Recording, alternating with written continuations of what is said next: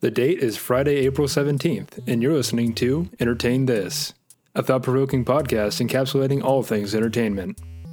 On today's episode, Nick and Alex duke it out to discuss which Hallmark movie is the worst. We'll chat through the plot and dissect our chosen movies and leave it for you to decide which one sucks more. Enjoy!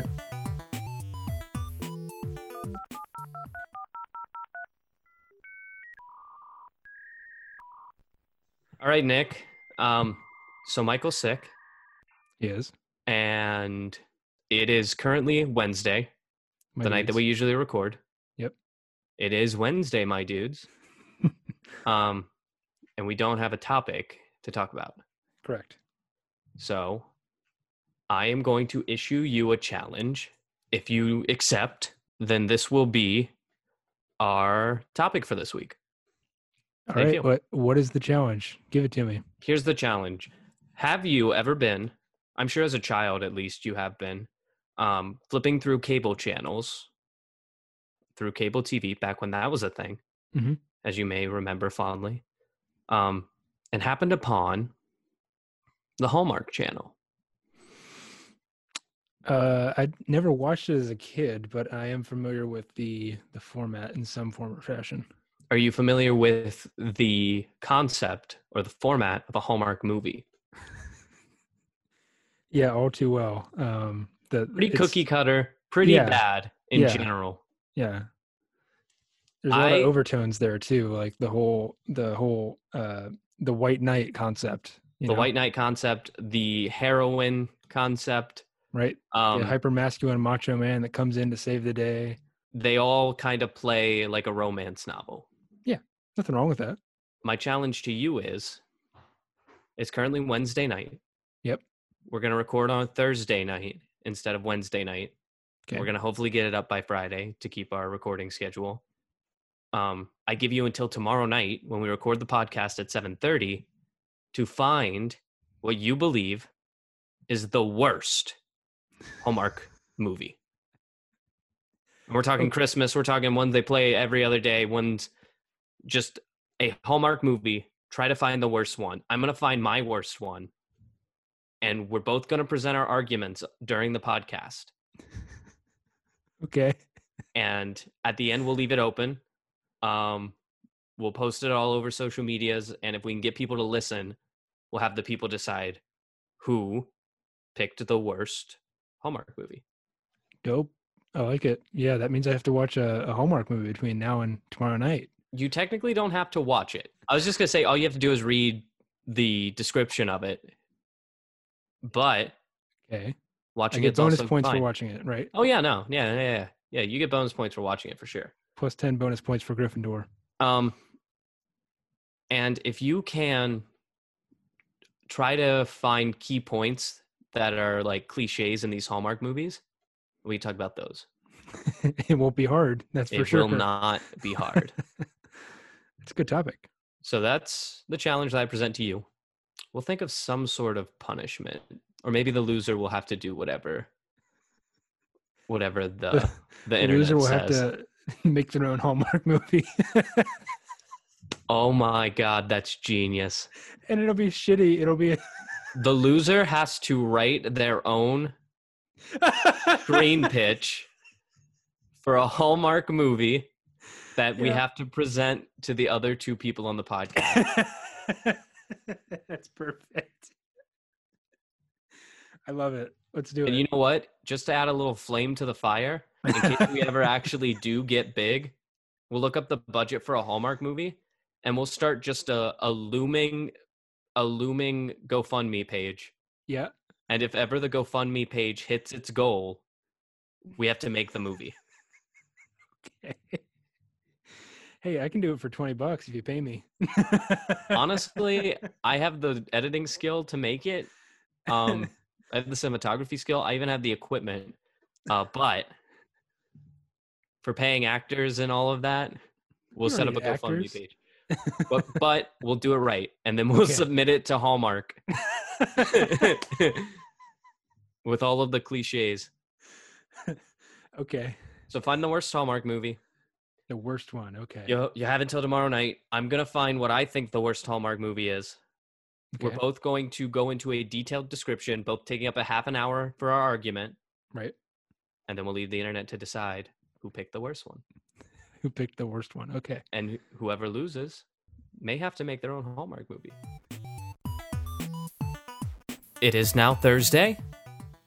We have taken time to peruse the internet for Hallmark movies. And I think that I found a pretty good one.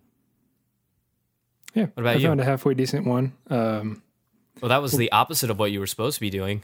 I know. I'm sorry. I just looked for one based off the thumbnail that was the worst, and this one didn't disappoint. I'm kind of a nice guy when it comes to reviewing movies, honestly. But I completely trashed this movie. I could trash this movie. I decided not to because there's people behind it, and they might listen to the podcast someday and get real pissed off. I don't know. That'd be pretty fun. I just decided to be nice, though. We decided to go into a little bit of in depth about what exactly the Hallmark Channel is. Right. Add a little bit of information to the beginning of this podcast so that we can inform people on stuff that's going on. Yeah. And remain educational as we so often fall into. Yeah, it seems like my episodes are a lot more unknowingly. educational, but Mine was pretty educational as well. yeah, I feel. I enjoyed it. Yeah, it was Yeah. educational about alternate reality gaming, so I enjoyed that. So, you have something written about the Hallmark Channel. So you go ahead and Boy, do I ever. go ahead. It's none of this is based on fact, by the way. This is just all my opinion and me spewing hateful speech out onto the internet in some form or fashion. Excellent. But in my opinion, Hallmark is a giant piece of shit. Correct. Okay, there's no way around that. When there is corporate garbage, it is the bag in which corporate garbage is held. Yeah, it seems like that. But as I mentioned, it seems to be quantity over quality, and I think you hit on this before. But it's so much just stuff. It's an overwhelming amount of movies. Correct. That it's like they don't put a whole bunch of high quality movies out there. It's just a lot of movies. I would say that if Hallmark had an industry, it has somehow learned how to market the heart and emotion, put a price tag on Yeah. feelings, which is Yeah. nuts. And that goes for like the Hallmark movies, the Hallmark series, the Hallmark stores, the ones that Don't sell forget the cards. the cards, the Hallmark Yeah. cards. They have put a price tag on love. And I think that's nuts, but they've done it so successfully that they have a successful line of stores as well as a TV channel that's rather popular. Yeah, I know a lot of people that watch it. Everyone's at least heard about it. If they didn't, they'd probably stop listening by now. Exactly. So, see the statistics later and see. Yeah. If you drop off the podcast, I can see that, and it hurts my feelings. But I was a law-abiding citizen this time around. I went on Hallmark.com and went on their streaming service. Their Hallmark Now, as they call it, their streaming video on demand kind of service that they have. I happily used Putlocker and I torrented my movie, so no You worries. terrible man. They got my credit card information. We're keeping the scale balanced. Okay, yeah. We have the lawful good side and the other The side. chaotic neutral is the other one. Little D&D reference for you there. But yeah, I scrolled through the catalog they had there, and I swear I started seeing double because there's all these metrosexual man with silly comb-over hair and beard. I'm sure you know the look. And the women, they looked, halfway decent. If I say too much, Natalie's going to get angry at me. But did I mention that these were all white folks too? That's correct. It was kind of is strange. very Caucasian. I was talking to Chloe about the scene in my movie that I was watching, which won't be too much of a spoiler. So still listen in so that you can hear which movie I picked as my worst Hallmark movie. Worst of all time. But I was telling her that I had paused the movie on a crowd scene, and finding even one person of color was like playing Where's Waldo. No, come on. There was nothing. It was a sea of white faces, blonde hair. It was difficult to find a person of color. But in the very back, I found a very tall African-American man, and I said, there it is. There's the tax write-off. There's Barack Obama. I mean, I'm sorry. Probably not. He wouldn't want to be on a Hallmark movie, I don't think, at least. You never know. I don't know what he's doing nowadays since he retired from being president. You're right. He could be doing anything. Now, as you say that, I've noticed, because I've seen multiple Hallmark movies, unfortunately, there are a number of cliches that kind of lay out a guideline of a movie that belongs on the Hallmark Channel. And I touch more on that as we debate over our movies here on Debate This, a segment on Entertain This about... There you go. It's Entertain This. I just had to remind you. It's a segment. It's a segment on Entertain This called Debate This, where we fight it out in the arena of the internet, deciding who's right and who's wrong. Hey, where do you stand politically, by the way? I don't want to talk about that.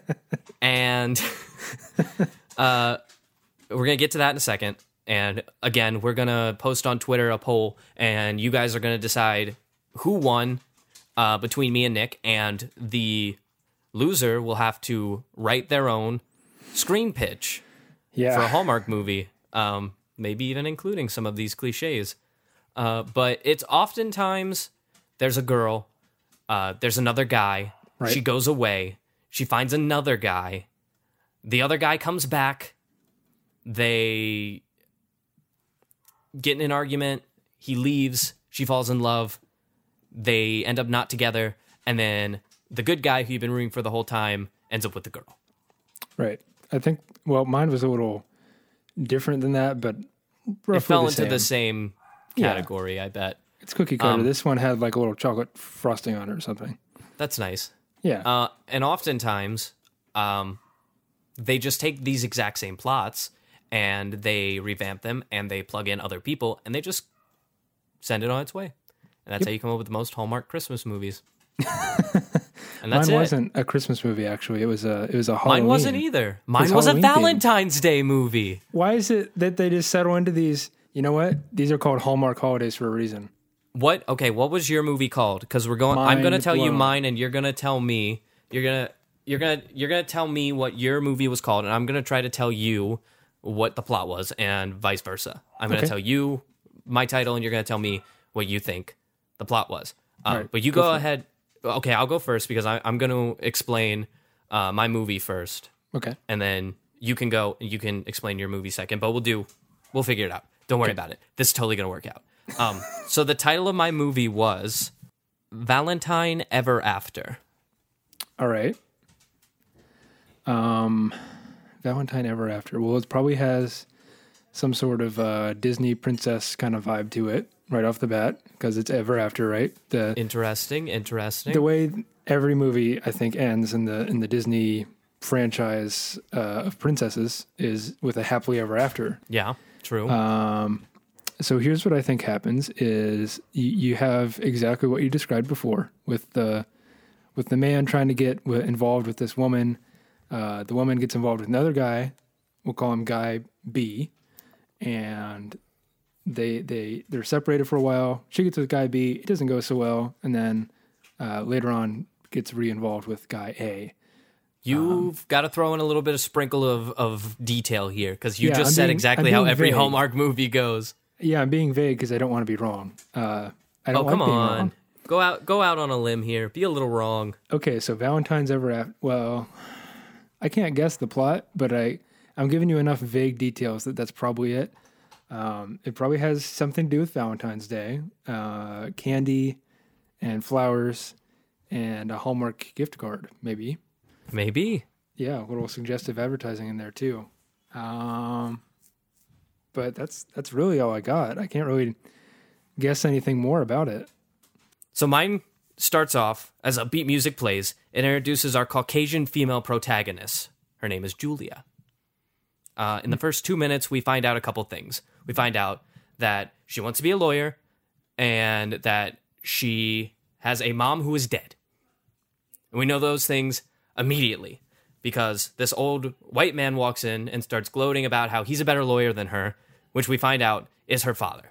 And he's saying things like, your mother would be so proud if she saw the woman you grew up to be. You know, those lines that are always used. Mm-hmm, yeah.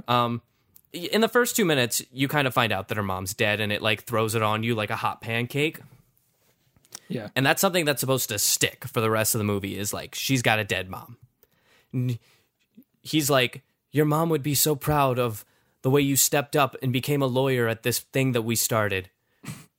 And I know that you failed the bar exam 3 times, but what do they say is the third time's the charm. Normally they say 3 strikes and you're out, so don't try again. Also, like, why is he saying, like, you're this great lawyer and your mom would be so proud that you failed the bar exam 3 times? Like, that doesn't add up. I mean, if she fails the bar exam 3 times, she's a bad lawyer. You tried. So her mom probably wouldn't be proud, is all that I'm saying. I'd be proud. That bar exam's hard.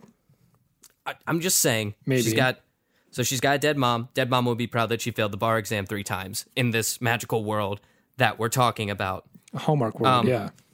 And her dad goes on to say, she would especially be proud to be your mom today. Oof.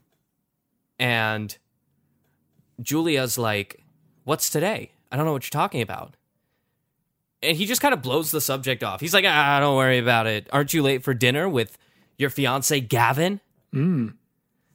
And I could have sworn at this point that it was like maybe 12 o'clock. Like it was the middle of the workday at this law office. But no, apparently it's 5 o'clock and she is late for dinner. As always. This is something that you will see a lot in Hallmark movies. Yeah.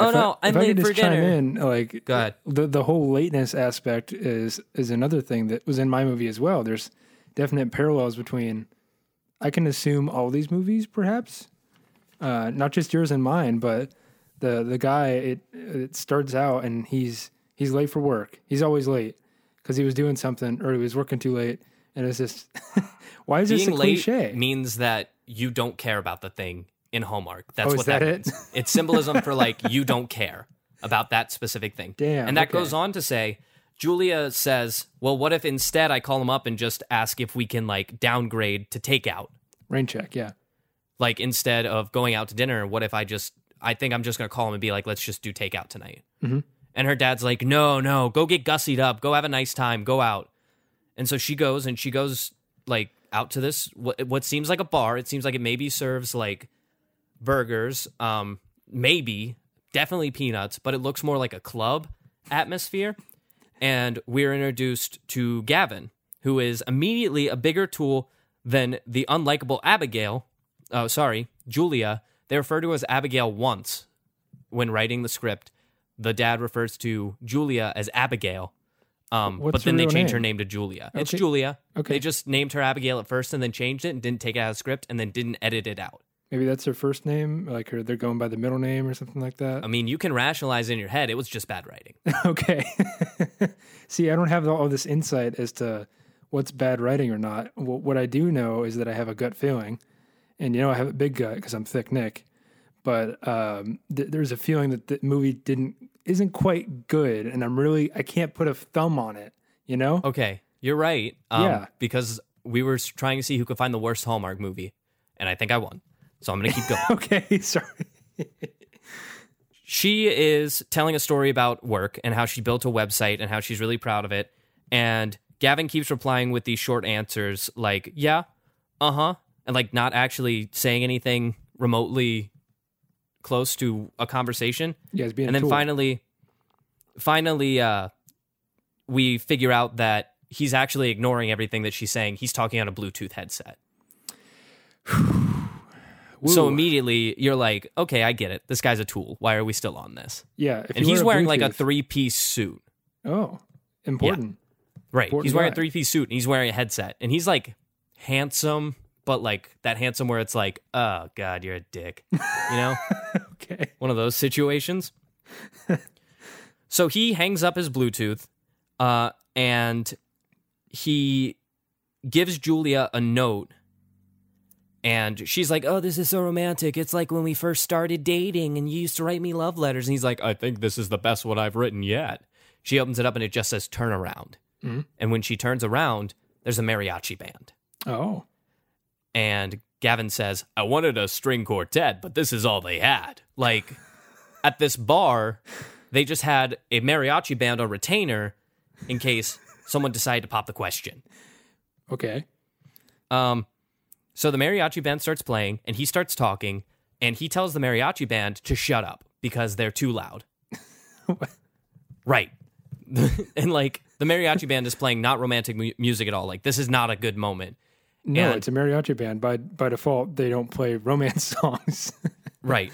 And Julia says, in response to being asked if she would marry him, sure, why wouldn't I marry you? That's her response. Not yes. All right. Sure, why wouldn't I marry you?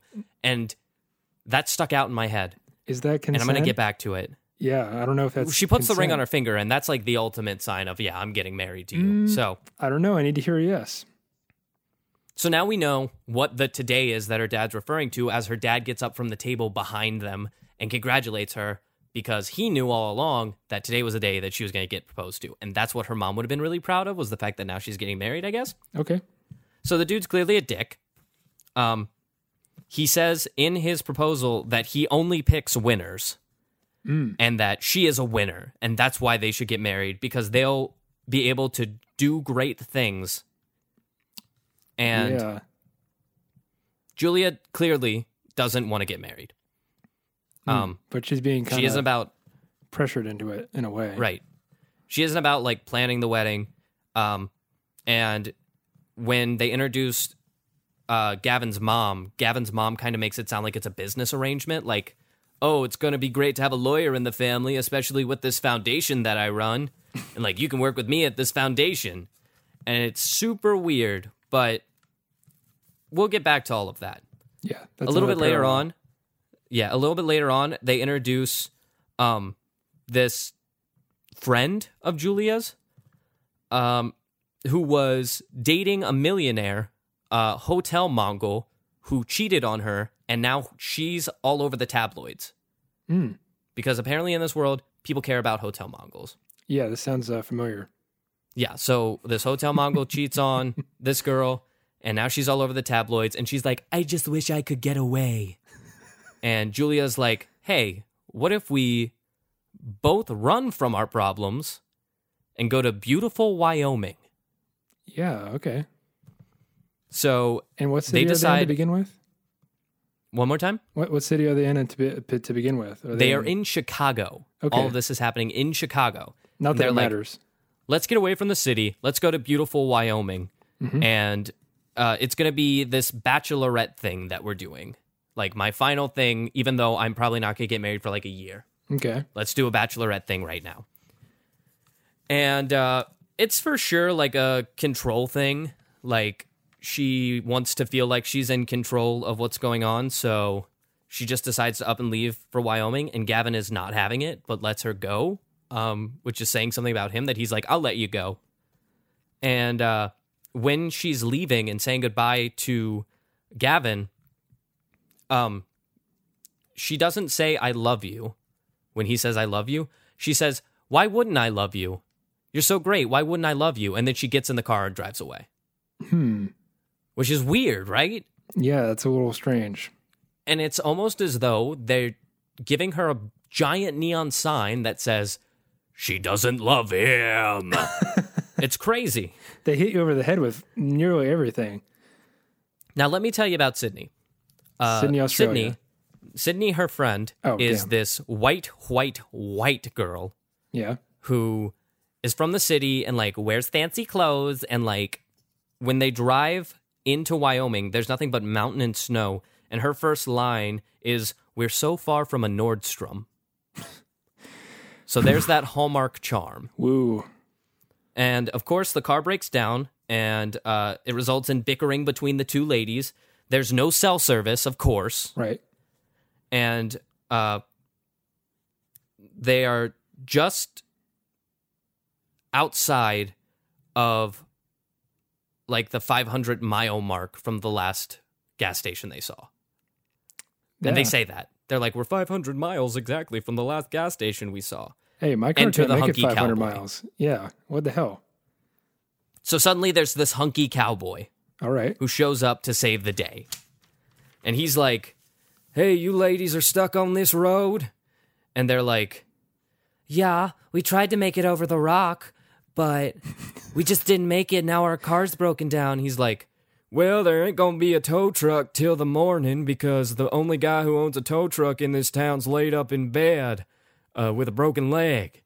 So y'all can come back in, because my mama sure would be mad at me if I let y'all out here to freeze.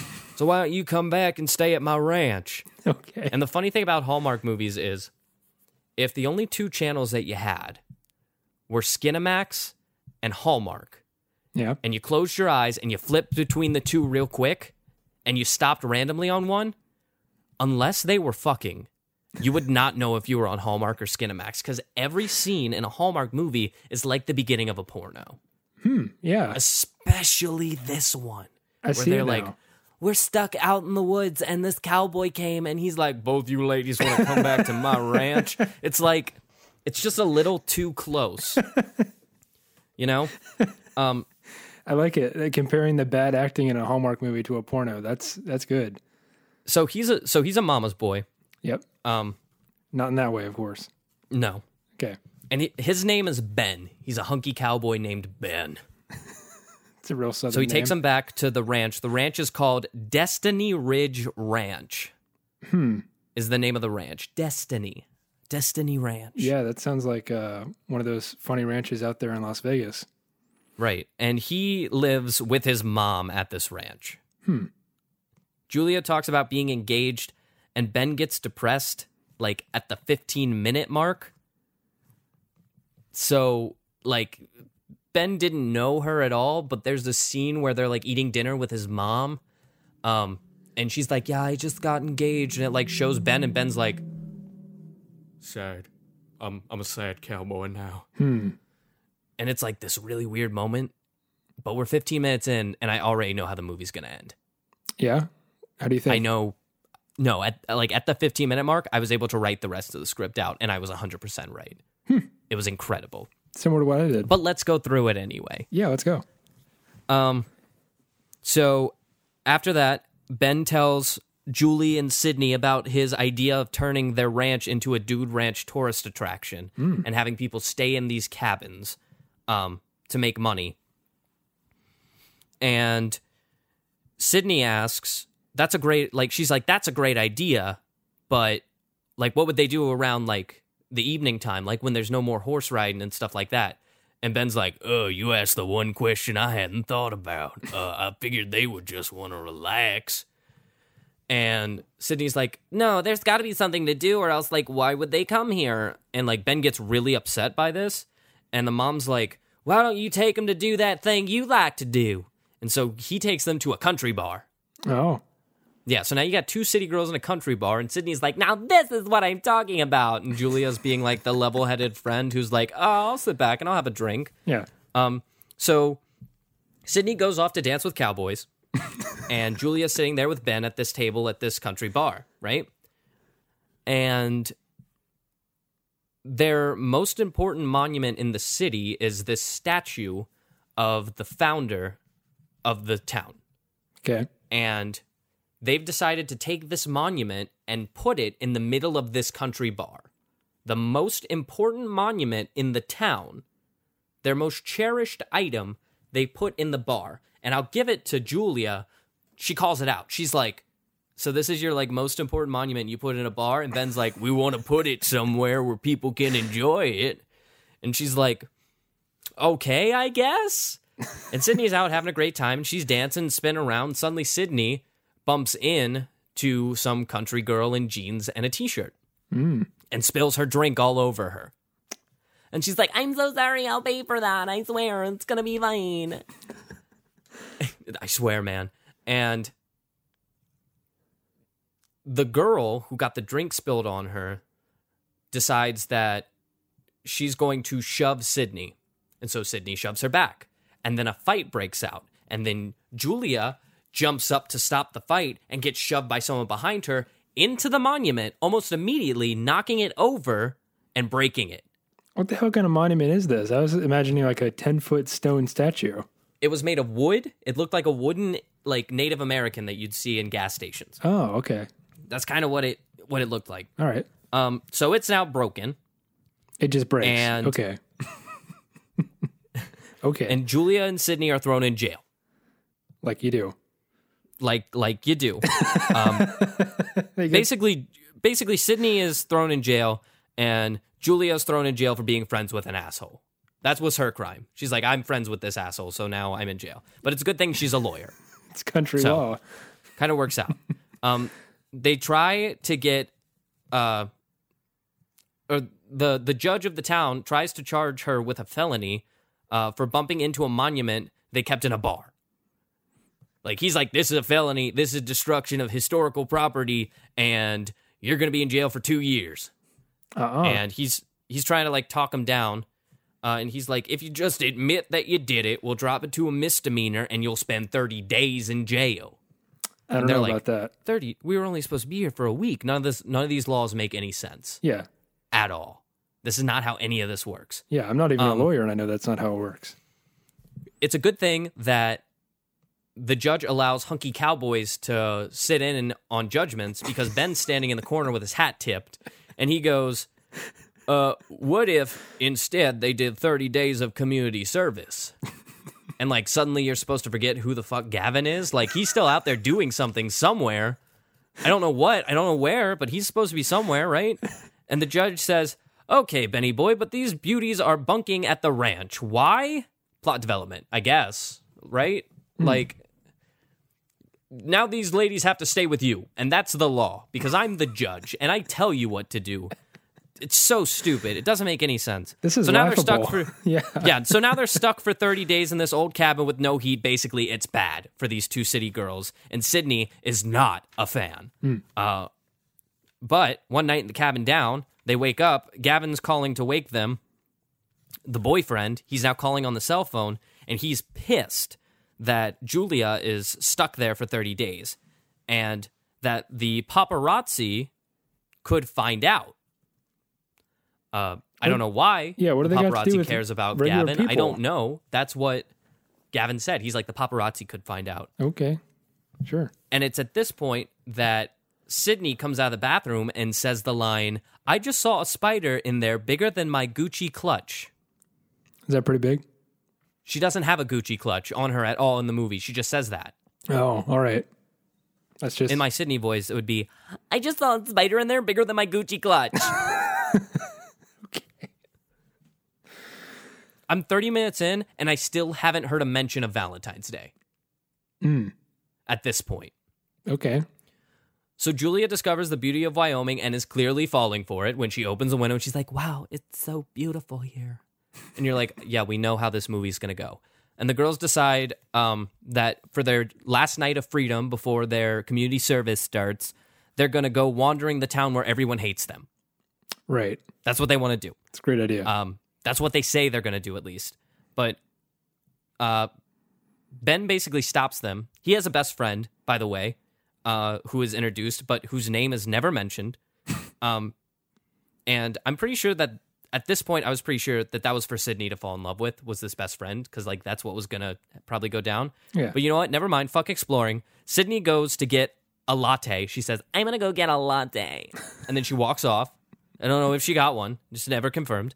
While Julia goes for a snowy horse ride with Benny. Right? Okay. And Julia's horse's name, get this, is Sundance. Sundance. Yes. So they could legally call this trash can of a movie a Sundance film. Oh, I see what they... A film about Sundance. So the movie's name is the horse's name is Sundance. So now this is a movie about Sundance. This is a Sundance movie. They can say that legally. Yeah. Because they named this horse Sundance. That's bullshit, and I hate them. So let's keep going. Hey, that checks out to me. I hate it. Could I go ahead and buzz in and Please, solve the puzzle? by all means. At any point, you may interrupt me. I'm buzzing in. Try not to spoil too much, because I still have a couple of notes going on. I'm going to guess But go for it. how this movie ends. Go for it. I think that Julia stays in Wyoming and marries Ben and says, Gavin, fuck off. I don't need your bitch ass. Would you like to find out if you're right? Let's go. Let's go for it. All right. So the next morning, they have to get up before sunrise, boo-hoo, for community service. It's like 6 o'clock. They're like, oh, we have to get out. That sucks. The girls have an idea to go give Lily, Ben's mom, money for letting them stay on the ranch after finding out that the ranch is in trouble because Julie was wandering the stables and overhears that they may have to sell the ranch, because of course that's how these movies work. It's like, that's modern day America, man. You got to sell the ranch. We gotta sell this thing we love. Yep. Ain't that a shame? Unless we get real popular out of nowhere, we're gonna have to sell the ranch. And the girls have the idea to give the money to Lily, hopefully to help keep the ranch open for a little bit longer. The city girls do farm work, and it goes how you would expect, is what happens next. Not very good. I will say the horse actors in this movie, great. Love them. Good the horses. Yeah. Great actors. Absolutely beautiful work. They all turn their head on cue to basically mock Julia, and totally agree with that. Loved it. Very good. The girls have no idea what they're doing, but Sydney says to do work quicker, they should grand theft tractor, though through little argument, she is able to convince the level-headed Julia this is a good idea. Julia takes out a fence, and we never hear about this scene again. Okay, so it just happened, and it doesn't. It just happens, contribute and then we to go the back to normal. Plot at all? Just Nope. see, that's what sloppy. happens. So now back at the cabin, we are unwinding and talking about how great they are for giving Lily the money. They're like, oh, we're great. And enter Ben, who gives back the money, saying that he can't accept it because they're not charity, of course. You give a guy money and try to keep his ranch open, and he's going to say things like, I'm not a charity case, you take this money back. And that's what he does. He's got So principle. Julia goes to Lily and asks her for help to convince Ben to take the money. And Lily explains that the ranch used to be a cattle ranch, and Ben found out that horse ranches didn't go under as quickly. They weren't being bought out by banks. But now they do, blah, blah, blah. And without explaining why, Ben wouldn't take the money. Lily told Julia she hopes now she understands why Ben won't take it. She's just like, dude ranches don't sell and cattle ranches do sell, and Ben thought if we became a dude ranch that maybe the bank wouldn't buy us out. And for that reason, Ben won't take your money. And it's like, what? How does A equal B? I don't understand. I'm confused. It doesn't make any sense. This argument doesn't make any sense. And then she ends it with, and I hope now you understand why Ben won't take the money. It's like, no, I don't. I don't understand that. But anyway, finally back to the community service, and we find out that the girls are no longer allowed on the farm. Now they're putting up windows on houses. Okay, that's an honest day's work. Yeah. So it takes all of 2 minutes for Sydney's phone to start ringing and for her to drop the window because she has service now. Oh my goodness. The window shatters, by the way. Like it does. My argument is, she's like, I finally have service. But, like, didn't Gavin just call, like, yesterday?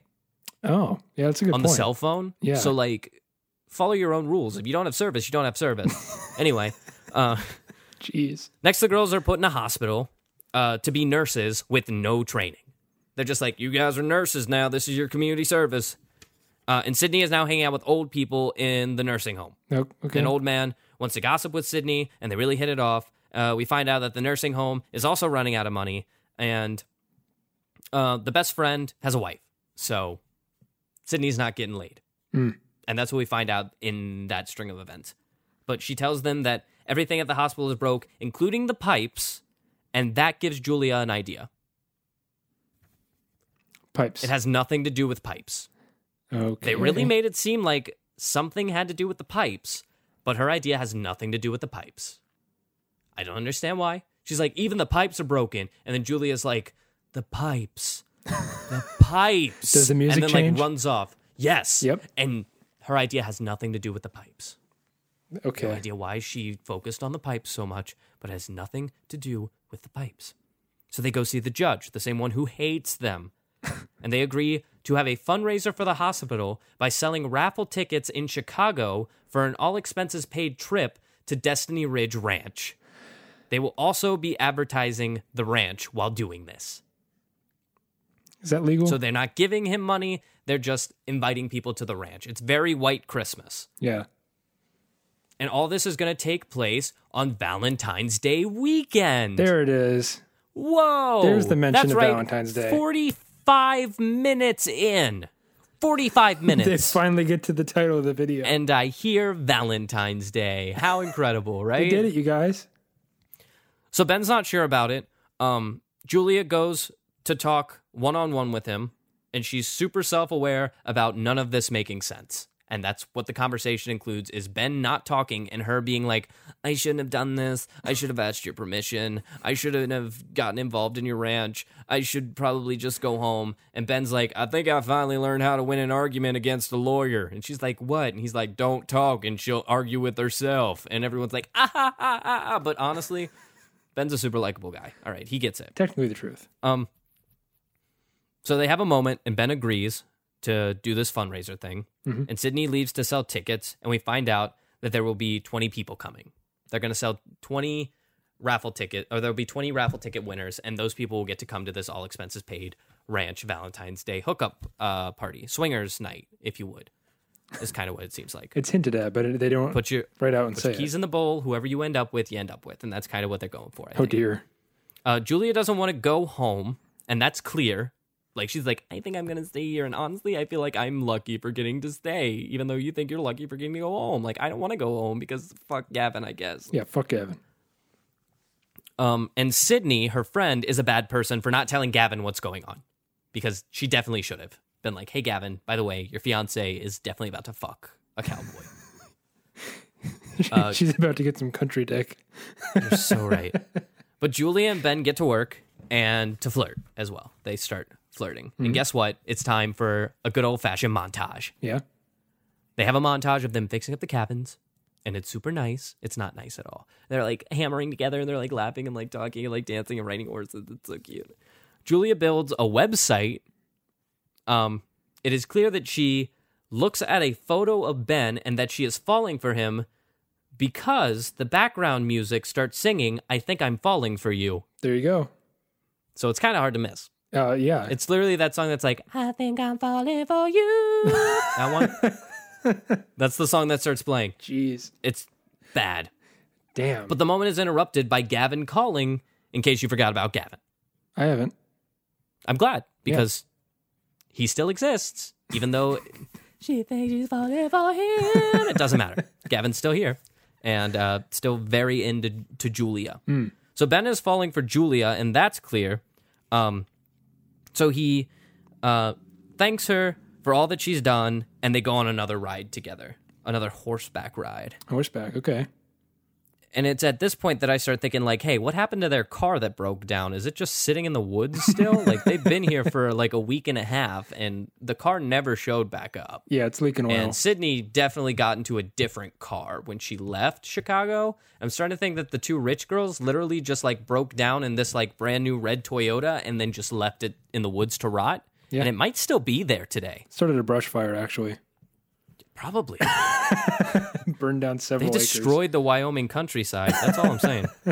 So while on a ride, Julia brings up her mom, in case you forgot. She talks about how her mom loved horses and horseback riding. She also opens up about not wanting to be a lawyer. She says she only became one to step up and help her dad when her mom died. That's... Guess what? Ben relates. Ben's dad died. Oh, Yeah. there you Isn't go. that crazy? Yeah. Julia loves Ben's mom, we learn, and these two are basically dating, is kind of what it feels like right now. There's this weird moment where Ben says Julia is like his mom. It's very Oedipus. It's very gross. Classical Greek. I like that. But you know what?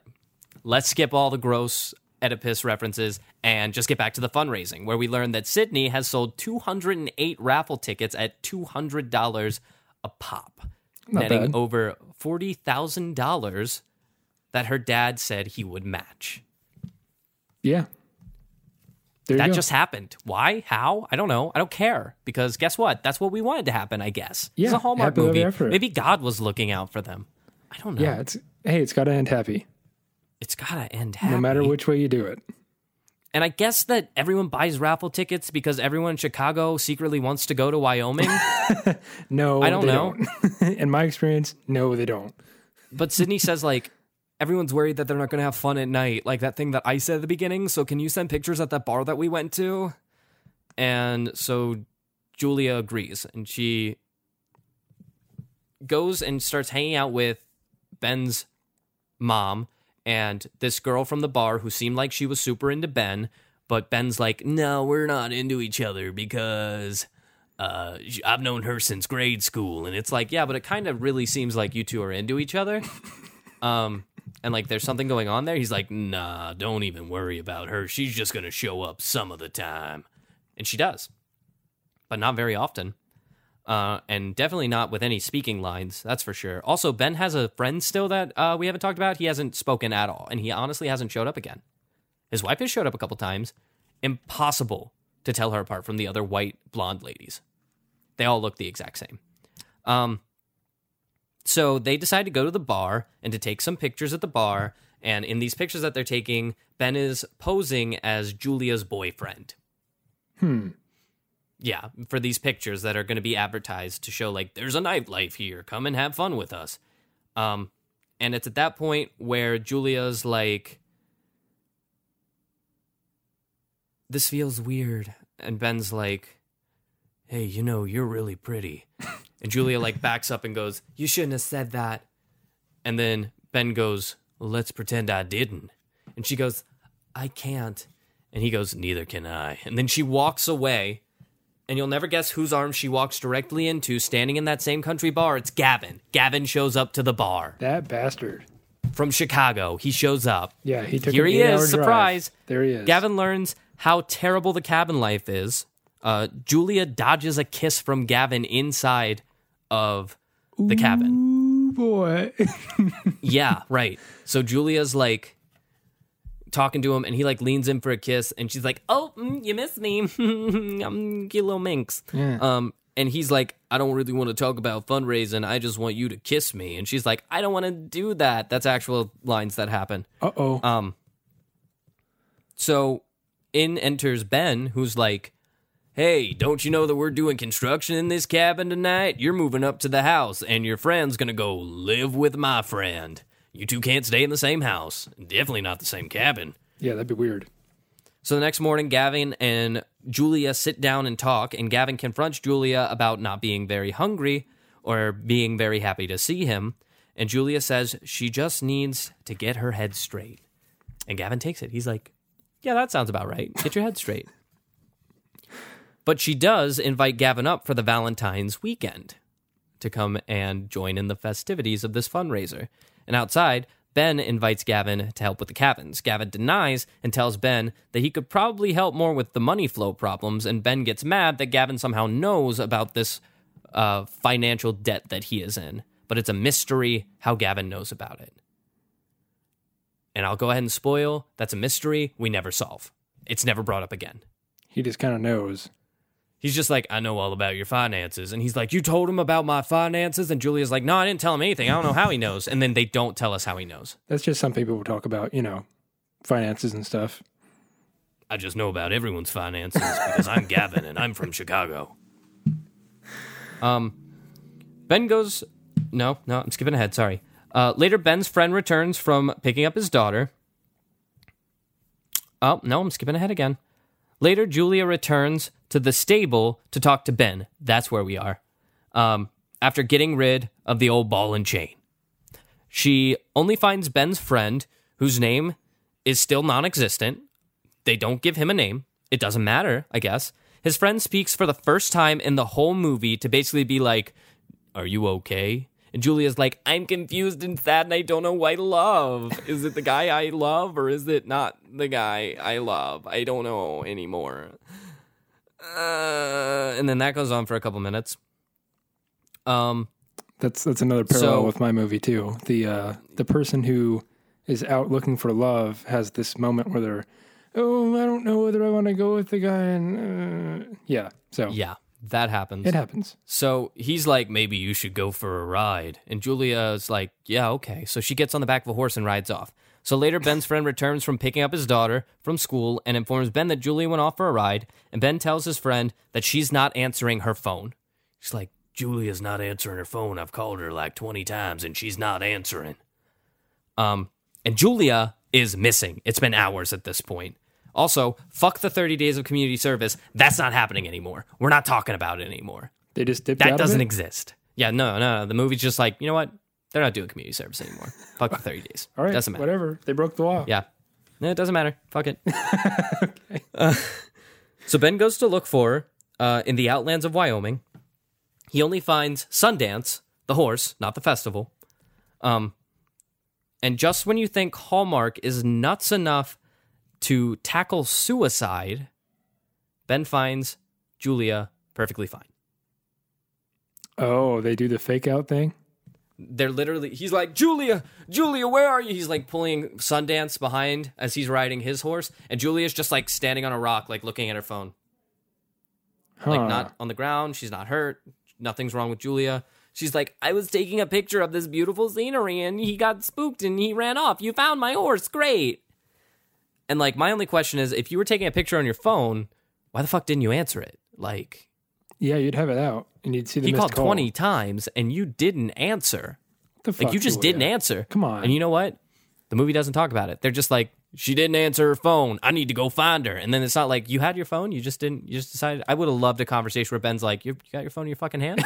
Is that your fucking phone right there? You just decided that you weren't going to fucking answer? You're just going to fucking ignore Gave me a Okay. fucking heart attack here. I thought you were dead. I thought the coyotes got you. You know there are coyotes out here, right? You know it was a very real possibility that you rode off, got hurt, and were eaten by something. Eaten alive. And you didn't answer your fucking phone. You're just sitting there looking at it. What the fuck, man? No, that conversation didn't happen. I would have loved if it did. This movie would have gotten 10 out of 10 from me. Wow. But that's not what happened. But she tells Ben that she's going to marry Gavin right there after he saves her life and comes and finds her. She's just like, I have to marry Gavin. So you can basically fuck off, but thanks for finding me. And that's like how it happens. And, you know, Ben, as a natural reaction, just pretends that she didn't say anything and is like, let's get back to the ranch. And that's how it ends. That's the confrontation. She's like, I can't marry you. And he's like, okay, let's get back to the ranch. And that's it. Oof. He just slides off him. He just slides off. Takes So it like a G.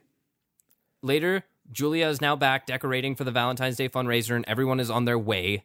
They're 16 hours away at this point, and Ben pulls her away to show her something. It's her new old cabin, and it's perfect for Julia. Has all of the requests that she was complaining about. Ben names it the Caldwell Cabin.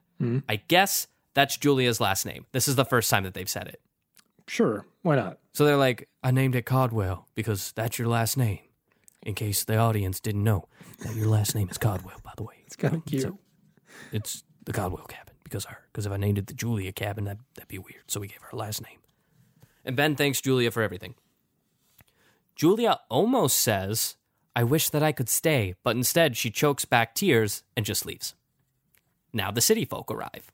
All of the Chicagoians are getting off the personal jet that they got for the festival.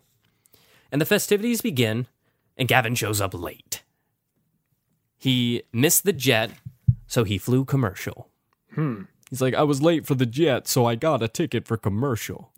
And I rode commercial here, a real sacrifice I made for you. I sat in coach. You believe that? Coach to Wyoming? There were pigs on the plane. That's kind of the vibe that he gives off. It's a 3-hour flight. Calm down. So they ended up raising $200,000. I did the math. That is not how much they said they raised, but whatever. Yeah. They say they should have made $80,000, but I guess that wasn't enough, so they made $200,000, they announce. So I guess, yay, hospital. We never see the hospital again. Yeah. They don't do anything with the money. They don't show that the hospital is grateful. They don't even talk to the people who own the hospital. It doesn't matter. Hospital's fine. We can assume that. So Gavin continues being a dick with random asshole number 3 by saying, if Julia keeps doing charity and not working for his mother's nonprofit foundation, he'll have to put his foot down.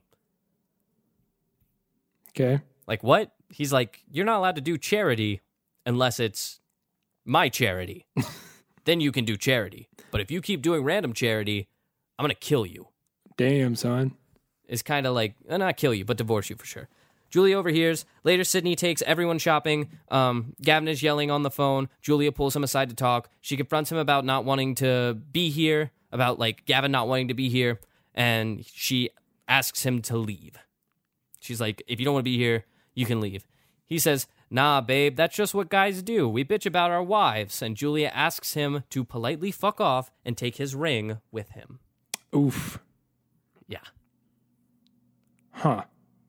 So basically, she's like, "I don't want to marry you anymore." That solves that. So Ben sees Gavin fucking off and gets jealous that Julia and Gavin were alone in his stable. It's my stable and you aren't going to fuck in it, is kind of what Ben is thinking. So later at the Valentine's Day dinner, Julia is looking for Ben. Ben doesn't want to talk because he can't fuck a married woman. And little does he know that she's not going to be a married woman. Now, Ben is up for the auction that we were talking about before, the cowboy auction. And Julia is in a bidding war, $1,000 that the white lady called that was never introduced. And at this point, they could have introduced that one lady who's like, "No, we've just been friends since we were kids." And like, that could have been the bidding war. But no, that wasn't good. So they brought in a random Chicagoan, this like blonde bimbo woman from Chicago who we've never met. And she's like trying to outbid Julia at this point. But Julia runs out of money and Julia's dad steps up.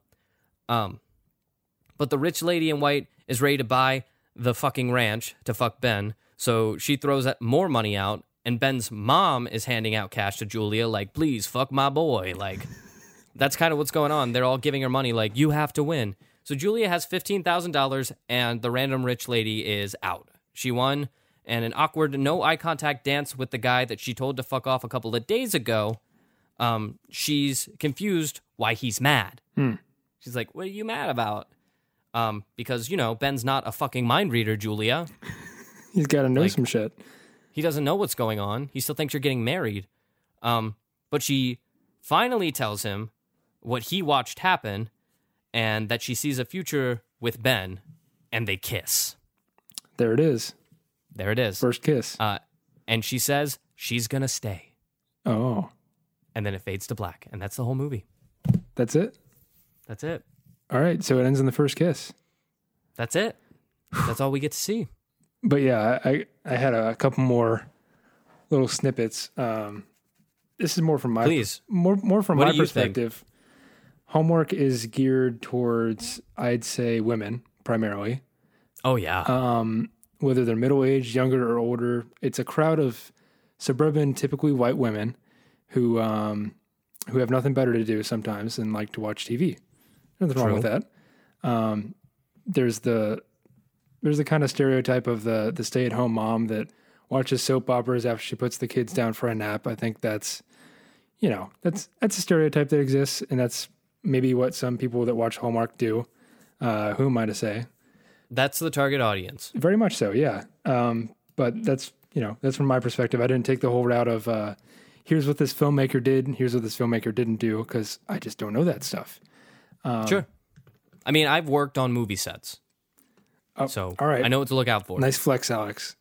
I was a cinematographer on a professional movie set, but it's fine. Keep going. But it comes down to the question, what else are you going to watch when you're home, Yeah, what else is on, There's the news, there's The Price is Right, but after a while, that kind of gets... The Price is Right. It's a good show. Yeah. Jeopardy, Who Wants to Make a Deal.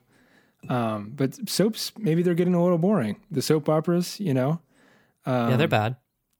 But it's taking the idea of soap operas and condensing them down into a 90-minute long made-for-TV movie, which is essentially what Hallmark is. And honestly, that's maybe sometimes what you need in some cases. It's a simple plot line that's pretty easy to follow. You can stare down at your phone for 30 minutes, look back up and be like, "Oh, yeah, I know right where I left off." Correct. It's using predictable characters and predictable reactions. It's not a whole lot of brain power that's really required to watch these things. And I'm not calling people that watch these movies dumb. It's just that this is something it's low-brow entertainment in a way. It doesn't require a whole lot It's not meant to be something that challenges you. But it's like a low thrill rating ride. If we're going to go to Kings Island, right? You have the thrill rating of 1 to 4, I think it is, or 1 to 5, whichever it is. This is like bumper cars, with 4 being Diamondback or something like that. Correct. But now we're going to get to my movie. And for this, I sat down and watched it. And I took notes while I was watching it. And you can just call me... That's what I did as well. Yeah, you can call me Smith & Wesson because I got a whole lot of bullets, boy. Let's hear it. So my movie Hit me with them. is called Midnight Masquerade. Ooh. You want to guess what it's about? Okay. I'm getting Romeo and Juliet vibes. I'm getting Phantom of the Opera vibes. So if I had to guess the plot, I would say it's about two people from very different worlds, who maybe aren't meant to be together, but both end up at this masquerade party. And they fall in love. And maybe when the masks are off, it's revealed that, well, it's Hallmark, so they're both attractive, but it's revealed that maybe one of them isn't so great, and the other one has way higher standards than they can accomplish. You kind of missed the mark. Did I? But that's okay, because it does have to do with, you were right on one count, which is the people that shouldn't be together but are. But I'll get to that in a minute. But everything else, you kind of missed the mark. Did I? There is a masquerade ball, so that's Okay. 2 for, 12 or something like that. That's a 20%. Not bad. Not terrible, but before watching, here's my kind of thoughts on it. I thought it was just, right off the bat, it's a Cinderella plot. It's not Romeo and Juliet. The girl finds the guy at a masquerade ball, perhaps, and they settle down and live happily ever after. And I'm just looking at the thumbnail to glean all this information.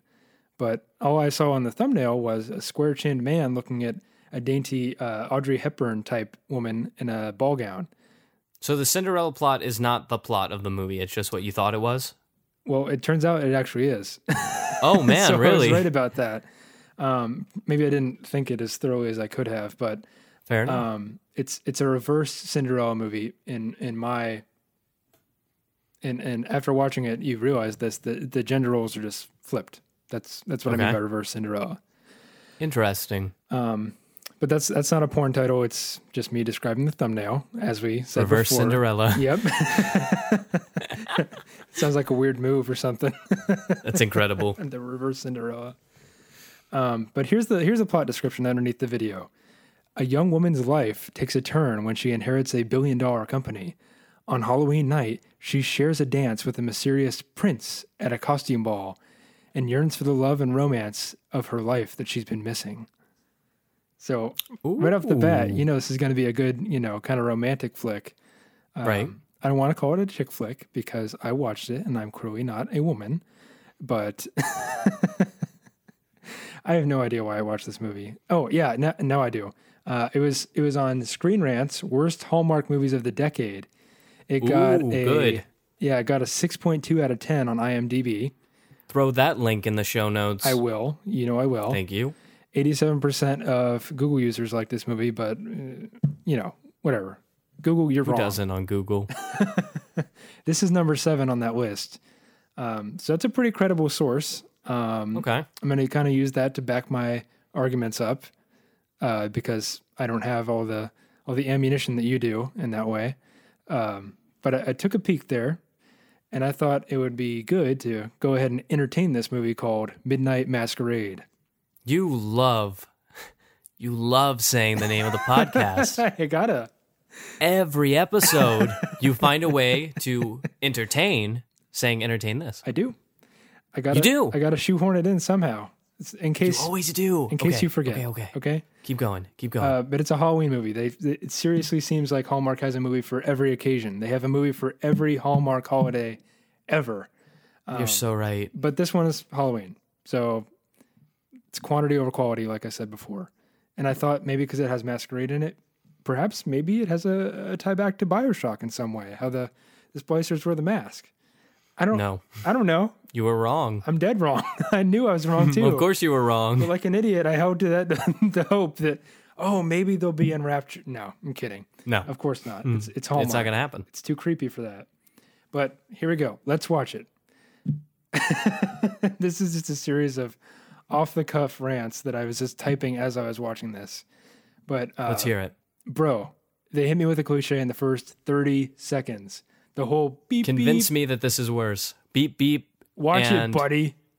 Oh my God, they didn't. They did. First 30 seconds, the dude's crossing the street. And, of course, he's late because, they're always late. They're always late. He's trying to get to a job. He's in his nice, corporate getup, whatever. But yeah, he crosses the crosswalk and he gets beeped at. in, I think it's Pittsburgh. It really doesn't fucking matter at this point. It's a city. Who gives a shit? Pittsburgh. But they walk in. I'm like, who the fuck's this doorman character? And right off the bat, I know the acting's bad. And I don't know shit about acting. It's just they hold on the person too long whenever they're delivering a line. And it's just that awkward half second where it's like, That's directing, baby. It doesn't sit too well. Bad directing and editing. Yeah, it doesn't sit too well for me. But the young main character, his name is Rob, as you find out later. He's nice as fuck. He's the yes man in the office. He's taking in all the work. He's a lawyer too, by the way. That's a nice little parallel. Okay. But this dude's working a lot. Maybe it's the same universe. It probably could be. The weird fucked up Hallmark universe that exists. The Hallmark cinematic universe. Oh God, here we go. Let's keep going. But another cliche is the little brat, the teenage girl, and she's sassy. Oh yeah, the daughter? No. Or is it the daughter of the boss? Nope, it's the niece. Okay, keep going. My parents would have beat the shit out of me if I talked to my if I talked to them like that. Like, yeah. She's just sassy the entire time. But she says that. She's sassy. Okay. But it's his family's niece. It's always the niece or the family member that's trying to hook the single person up in every possible cliche. There it is. In the real world, I think this dude would have a missus by now. He's a pretty good looking guy. He's got the square jaw, the nice tans, he's got the whole 9 yards. He's a little awkward, but whatever. But you find out the main characters first meet in the bowling alley. Bowling becomes a huge, I don't know, what do you call that? It's something that they keep coming back to. There's a name for it. I just forget what it's called. Callback. A callback. Maybe it's a callback. I don't know. But our main character Rob, he's obsessed with bowling. And right off the bat, when the two meet, the music changes, and you know they're gonna hook up later. So you're like, this makes sense. You're like, yep. They first meet in a bowling alley. Sure, why not? And you find out later they actually get married in the bowling alley because that makes sense, right? But the old plot spoiler. Oh yeah, I guess spoiler warning for these Hallmark movies. Let's keep going. Yeah, big old spoiler warning. But it hits you over the head with it. Hey, they're gonna frick later, maybe. I can't get over this. I'm laughing at my own thing. But the guy's dad, the man Rob, his dad runs the lawyer company, and I just think he's a spoiled little trust fund baby. But he's not. He's working hard, and his other brothers.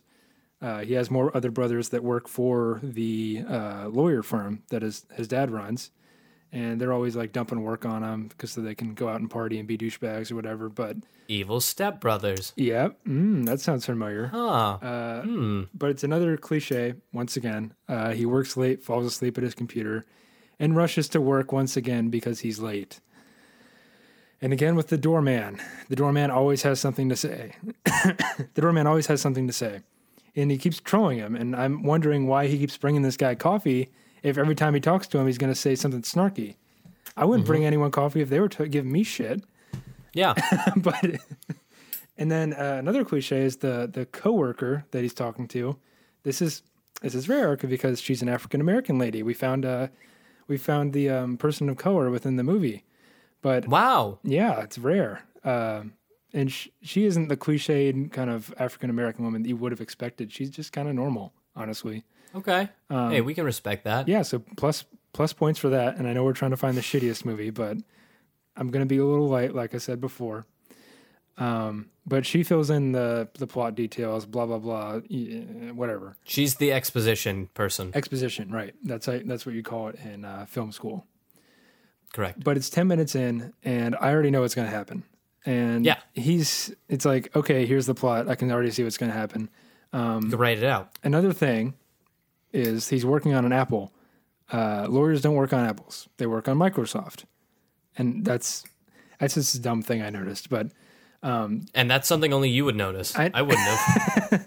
I work on an Apple computer. I do too. But I know lawyers don't. So fair enough. It's a dumb thing I noticed. But the case he's working on is with the lady from the bowling alley we met before, right? Oh, And at this point, interesting. yeah, you're like, they're definitely going to frick later. You know they're going to do it. Like, it's going to happen. They might show it. Like I said, it's always like 2 seconds away from becoming porn. Yep. Always. Yep. 2 seconds away. Keep going. It just happens to be in a lawyer's office this particular time. But the D-bag brother, right, that I mentioned before, is trying to steal the girl. This is another cliche. Yeah. The brother and Rob are like twins or something. They look very similar. They both have the chiseled jawline, the suit, the clean shaven beard, whatever the fuck. And he's a charmer, you know, but he's stupid, which is, I guess that's another cliche. I really don't know, but he's a charmer. Rob's a smart boy, a little awkward, kind of a chump and kind of a pushover. He's talking with his friends and coworkers like, I don't know if I should try and frick this lady or not. And we're just going to fast forward because I really don't care, which I did because this movie did not keep my attention long enough for me to actually watch the entire way through. So here we go. We're at the ball. It's about halfway through the movie. Oh, man. The dude's still obsessed with bowling. He brings up little factoids like, oh, he won the PGA Tour with Tiger Woods. It's a magical evening at this masquerade ball. His niece got him to come. And once again, it's a magical evening of dancing, and the two people meet. The two main characters. Do they do meet. that thing where like everyone knows this choreographed dance? Yeah, a little bit. But like that. how does everyone know this one dance? It's like, hey, everyone, do the electric slide shuffle, whatever that dance move is called. Great. It's something like that, but a lot more elegant. And da, da. But they're doing it. And then the lady takes off her slippers, of course. Another little tongue-in-cheek Cinderella reference there. But Or, it could be could be out of a little reference to a famous director who likes feet. I noticed that. There's a lot of feet in this movie. No names to mention, but there is a director out there who particularly enjoys feet. Maybe he directed this one. Who knows? Maybe he or But she. hey, that's just, That's just a theory. Could be fact, could be Pulp Fiction, who knows? A game theory. And thanks so much for suing us. Go ahead. I keep getting off the rails. It's getting late, honestly. But this ends. He puts the slippers back on her little tootsies, and that's it. They kiss. The music changes, and it's magical. These two people are like tongue-in-cheek. They don't know each other. I'd notice somebody if they had a mask on, okay?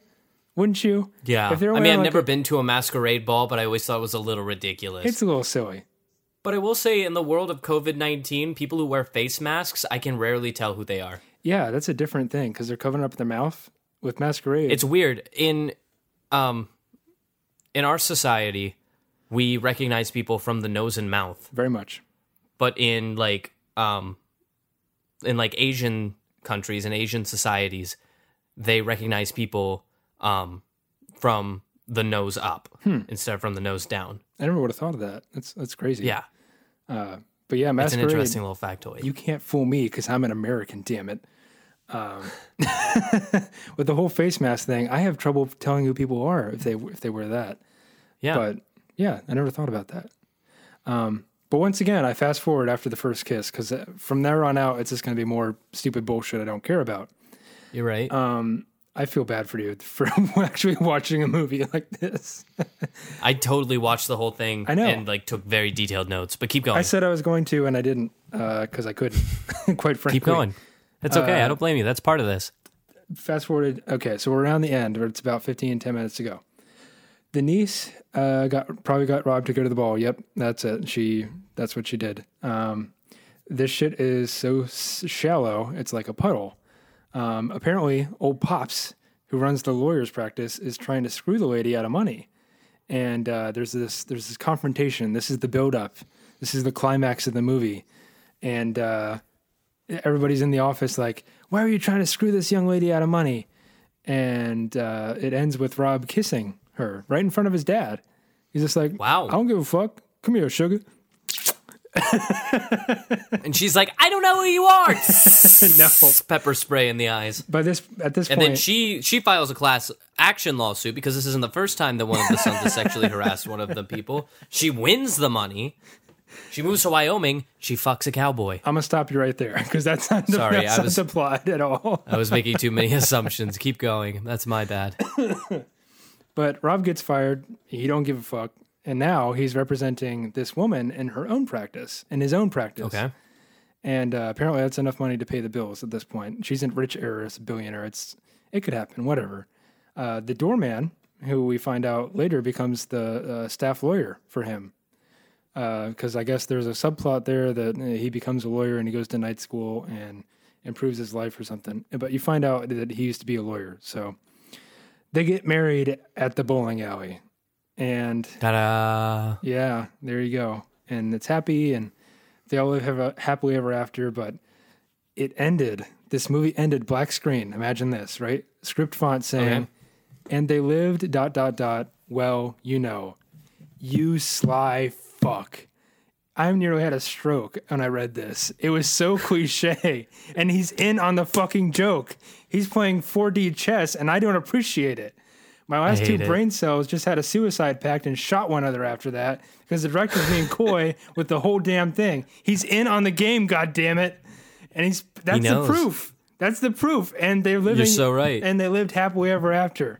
He didn't even say. He just said, "Well, you know, shut the fuck up. I'm on to you." I just did Cinderella, but I reversed it. Hallmark let me do it for $2 million. Boy, that That's got me what happened. fired up. My heart rate's up now. Yeah, it should. That bastard. After I went outside and had a nice deep breath and walked the dog, I came back and I collected my thoughts. Right. Sure. You know what? It wasn't that bad. But it wasn't good. You liked it. It wasn't good either. No, of course not. It's really hard to nail down one thing, like I said before, that's something I could point to and say, this is a C-grade movie. There's not really one thing. It's a multitude of things that I can't really place. And I'm not really sure why. I was correct in my original assumption that it was a Cinderella story with the genders switched at this point. And that's real original, isn't it? But I could have watched the entire movie, and I just didn't. I didn't care for it. This movie probably could have been edited down to 15 minutes tops. Yeah. There's a brief synopsis somewhere. I forget which website, but it boils it down into 2 sentences, basically. And if your movie can be summed down to 2 sentences, I think you're doing something wrong. Yeah. Elise, if you these movies could be Hallmark commercials. Yeah. They could be 2 minutes. They could be 2-minute Hallmark commercials. Done. Boom. And it's almost as though that's what they do is they take these 2-minute Hallmark commercials and they explain them. They explain the one Hallmark they stretch moment them out in it. And be like, well, this is Bill, and he likes to sail boats. And like for my movie, it would have been the scene where Gavin's proposing and he like pushes her the letter, but instead of a letter, it would have been a Hallmark card. Ooh, good one. And that would have been the Hallmark commercial they were explaining. You better not talk so loud. They're going to hire your ass. I hope. I hope they do. But here's the 2-sentence synopsis, right? Elise, a rich heiress, meets Rob, a bullied lawyer, and the two fall in love during a costume ball when he learns that his firm's owner plans to steal Elise's fortune. Rob has to find the courage to stand up to his intimidating boss. Yep. Yeah. That's it. That's it. Jeez. It's so unoriginal basis, like everything Hallmark. And I don't know. I guess my reaction was just kind of meh. It's just okay. It's not really shitty. But I'm a guy who doesn't really dig this kind of movie. I don't like the romantic comedies. But, I mean, take it with a big grain of salt, right? This movie wasn't made for me. And I don't think the other one was either. The plot was kind of stupid, but he could have waited until Happily Ever After to frick her. I'm really not sure why he didn't. He could have waited until after the trial for all this to do it. In the Hallmark cinematic universe, no one ever has sex. Right. You have to understand that. Oh. They fall in love, and they have nice evenings, and they cuddle, fully clothed. Okay. And that's it. They don't have sex. Yeah, but he could have waited. That doesn't happen. To approach that, after this trial that they were having. He could have waited. He didn't have to lose his job for this woman. You're right. But he did, I guess, to put it all on the line. But here's the verdict. This is a shitty movie. Yes. Easily one of the worst that I've seen in some time. Yes. It gives a D+ grade for a number of reasons, but yeah. just meh. Thanks for entertaining this or something. Closing statements. Let's go. Here's mine. I think my movie's worse. Yeah? And here are the reasons why. Easily predicted plots. Two-dimensional characters. It never knows where it's going. It's like running through a maze, but you have no control because you keep hitting these dead ends and then never coming back to them. Number of strings that got left untied. And I'm just supposed to be happy with the ending because they told me so. I didn't even get a they live happily ever after. It just ends. No? No. Fades to Black ends. I'm inclined to agree with you that movie is shittier, but I will say this much. I could agree with you on the part you said about two-dimensional characters, because there's very much that. And predictable plot. There's a predictable plot. This movie kind of stays in one location. It doesn't have that exciting twinge of going places. It just stays in the lawyer's office. Lawyers are fucking dumb people. I can tell you that much. And boring people. The whole plot to the producers is that being a lawyer or being an accountant is boring. It is. And you could go a million different places with that. Like, what do the lawyers do after hours? But you don't, because you just keep them in the office and say words like trial and deliberation and objection and so boring. But I'd kind of like to argue that my movies may be shittier. Okay. And the reason is because it takes the tried and true plot of Cinderella and shits on it. There's no way around it. It just, you could have done this really well. You could have done the swap to gender roles awesome. You could have been, okay, here's the macho man archetype and flipped it on its head. You could have done all that, but you didn't. What you did was you made a whipped male who gets bullied all the time and then had him married to or interested into a woman who just gets the lap of luxury from day one. Her father doesn't die or anything, but he turns over the company to her, and all of a sudden she's got billions of dollars and she's trapped in this lawsuit over something stupid like the name. And they keep using this thing like what was the word? Cyber squatting, where, oh, you stole my domain name on the internet. I was like, what? This movie was made in 2014. If you still got issues with domain names, come on now. That's between you. It's between you and your IT guy. Here's my counter argument to that is I think my movie's shittier. Okay. Because it follows the plot map of every other Hallmark movie. At least yours was trying to be something new. Maybe, but at the same time, it was doing the tried and true. It Cinderella. failed at it. Yeah, very much so. Here's the thing, Nick. I don't think you and I are going to be able to decide whose movie was worse. No, there's no way. So we're leaving it to the listeners. Okay. We're going to leave it to the people who listen. I'm going to jump on our Twitter, entertain_this, Yep. at entertain_this. Hit us up. And I'm going to have the listeners vote on it. All right. And if we don't have anyone listen or vote in time for next week, we'll have Michael decide. We'll have Michael's girlfriend, Jade, Chloe, and Natalie listen and decide whose movie is shittier. And whoever picked the shittier movie wins. The loser must write their own shitty Hallmark movie. Which And- I can tell you, if I write mine, it's not going to be good. It shouldn't be. And on our next episode of Entertain This, the quick this will be the presentation of that screen There you go. pitch. Yeah, How's that sound? that sounds good. I still think mine's, well, I don't know. It's a tie. I could really be I convinced. think mine's either way. pretty shitty. I think yours is pretty shitty. Bullshit. But I think only the listeners will truly know who Yeah.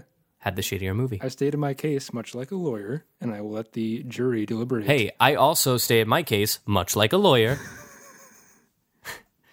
such as Julia, the lawyer, Or Rob. who failed the bar exam 3 times. Rob, Lawyer versus lawyer, defending lawyer versus lawyer. I think you have a quick this week, Nick. Is that correct? I did, but I don't know. I feel like we've been going on for so long. Nah, No? it's tradition. Go ahead. Hit us with the quick this. It's only 5 minutes. I don't have notes for this, but here we go. I want to talk to you about Instagram. No, it's an app that we all use. It's an app we all know and love. I have 2 damn accounts on Instagram. You do? That's how much I like it. At Nice You have Strong Nice Nick. Strong Nick. Yeah, hit me up. Or don't after this rant. But I'm getting real fucking sick of it. I'm getting sick of all the advertisements that are repetitive. I'm getting sick of repetition in general. Obviously, I'm on there an awful lot since the COVID outbreak, and I think all of us You're right. are.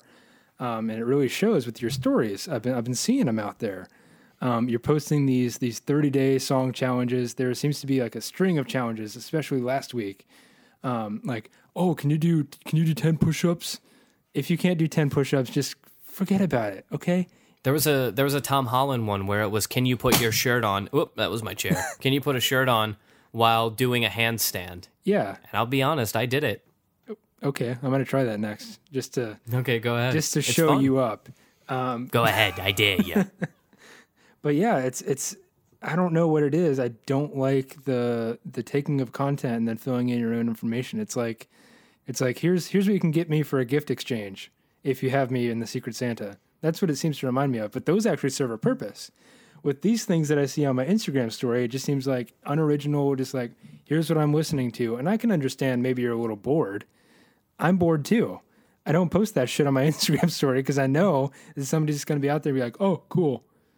I don't know. Maybe it's just not made for me. Maybe it's like a romance type of thing, but I'm getting kind of fed up, kind of bored with it. I don't like the whole 30-day song challenge or the 10 push-ups challenge or I don't like challenges in general. I didn't do the ice bucket challenge. I didn't do the cinnamon challenge because I know that would kill me.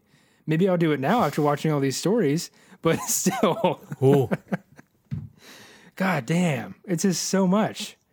How do you feel about the astrology Instagram? Those piss me off too. I hate them. Yeah, people who repost those? Stop it. I don't give a shit. No, I don't won't care. stop. I still will do it. You should start doing it too. Do you even care about astrology at all? I don't. I don't think that it's really... Oh, that would make a great episode of Entertain This. I know, and I know I should entertain it, but I feel like it would just end in me ranting about it because it's based Maybe. on the stars, right? And It's how they're aligned. based on, yeah. It's stars have moved since the past 10,000 years. Those aren't even Well, the that's same the thing. They locations. move back into position, and that's what your zodiac sign is. It's the position of the stars when you were born. Look, I'm a Leo, okay? I don't think I'm a Leo at all. Just like a Leo. That's exactly what a Ooh, Leo that's such thinks. a A Leo Leo wants to thing. be... Shut up. You want to I be don't in care. control of everything. That's exactly what it is. Tell me I'm wrong. Oh, it's People such will an argue Aquarius against it. thing. Oh, don't even get me started. Being an Aquarius is painful. I don't even know what the fucking Aquarius is because, quite frankly, I don't care.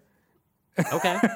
Hey, I'm going to do an Entertain This on astrology, and I'll teach you to care. Yeah, I mean, it's probably not for I me. made you care about D&D, and now we're playing a weekly game. It's true. I do like D&D, but the whole So, astrology thing, I think it's made for kind of college age women who are looking for some sort of meaning in life. I'm sorry if you're listening out there and I just offended you, but it's the truth. Okay. But yeah, I just don't like the recycled content on Instagram. I don't like it. do you think that it's kind of, the recycled stuff is kind of like astrology, where it's like you get this one thing that's widespread, and it's so relatable that everyone shares it? Yeah, it could be, but the reason why astrology is so popular to begin with is because it's just vague enough that you can kind of make the cognitive jump from applying it to your life pretty easily, I feel like. It's arguable that those, like, fill-in-the-blank Instagram story things, for example, or the face filter ones that are like, this is who you are in the Harry Potter Oh, I hate universe. They're those. like, this is who you are in the VeggieTales universe, like those. Yeah, it's a randomized thing. Okay, big deal. Yeah, it's randomized, whatever. But they're all so relatable Yeah. that you can pretty much fit yourself in any character. And if it doesn't you're work, you just I can see re-roll." that. Just like astrology. I can see Just that. free roll. Just re-roll. Oh, that just day re-roll. didn't. You'll get what you That want day didn't eventually. apply to me.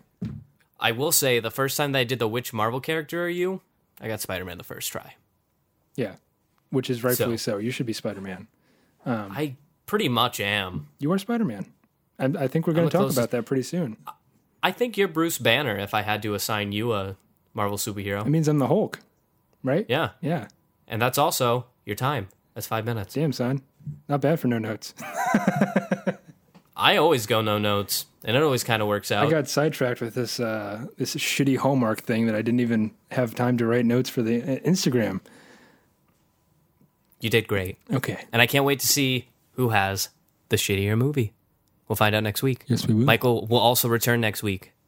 Next week we are going to have a guest. Unfortunately, because Michael was sick and missed this episode, he missed his opportunity to host this month, but he'll be back next month to host his episode of Entertain This. This episode of Entertain This was co-produced by Alex Steele and Nick Mustakangas. Our theme music is Rush Bubble by Aaron Spencer. Tune in every Friday for new episodes. Thanks for listening.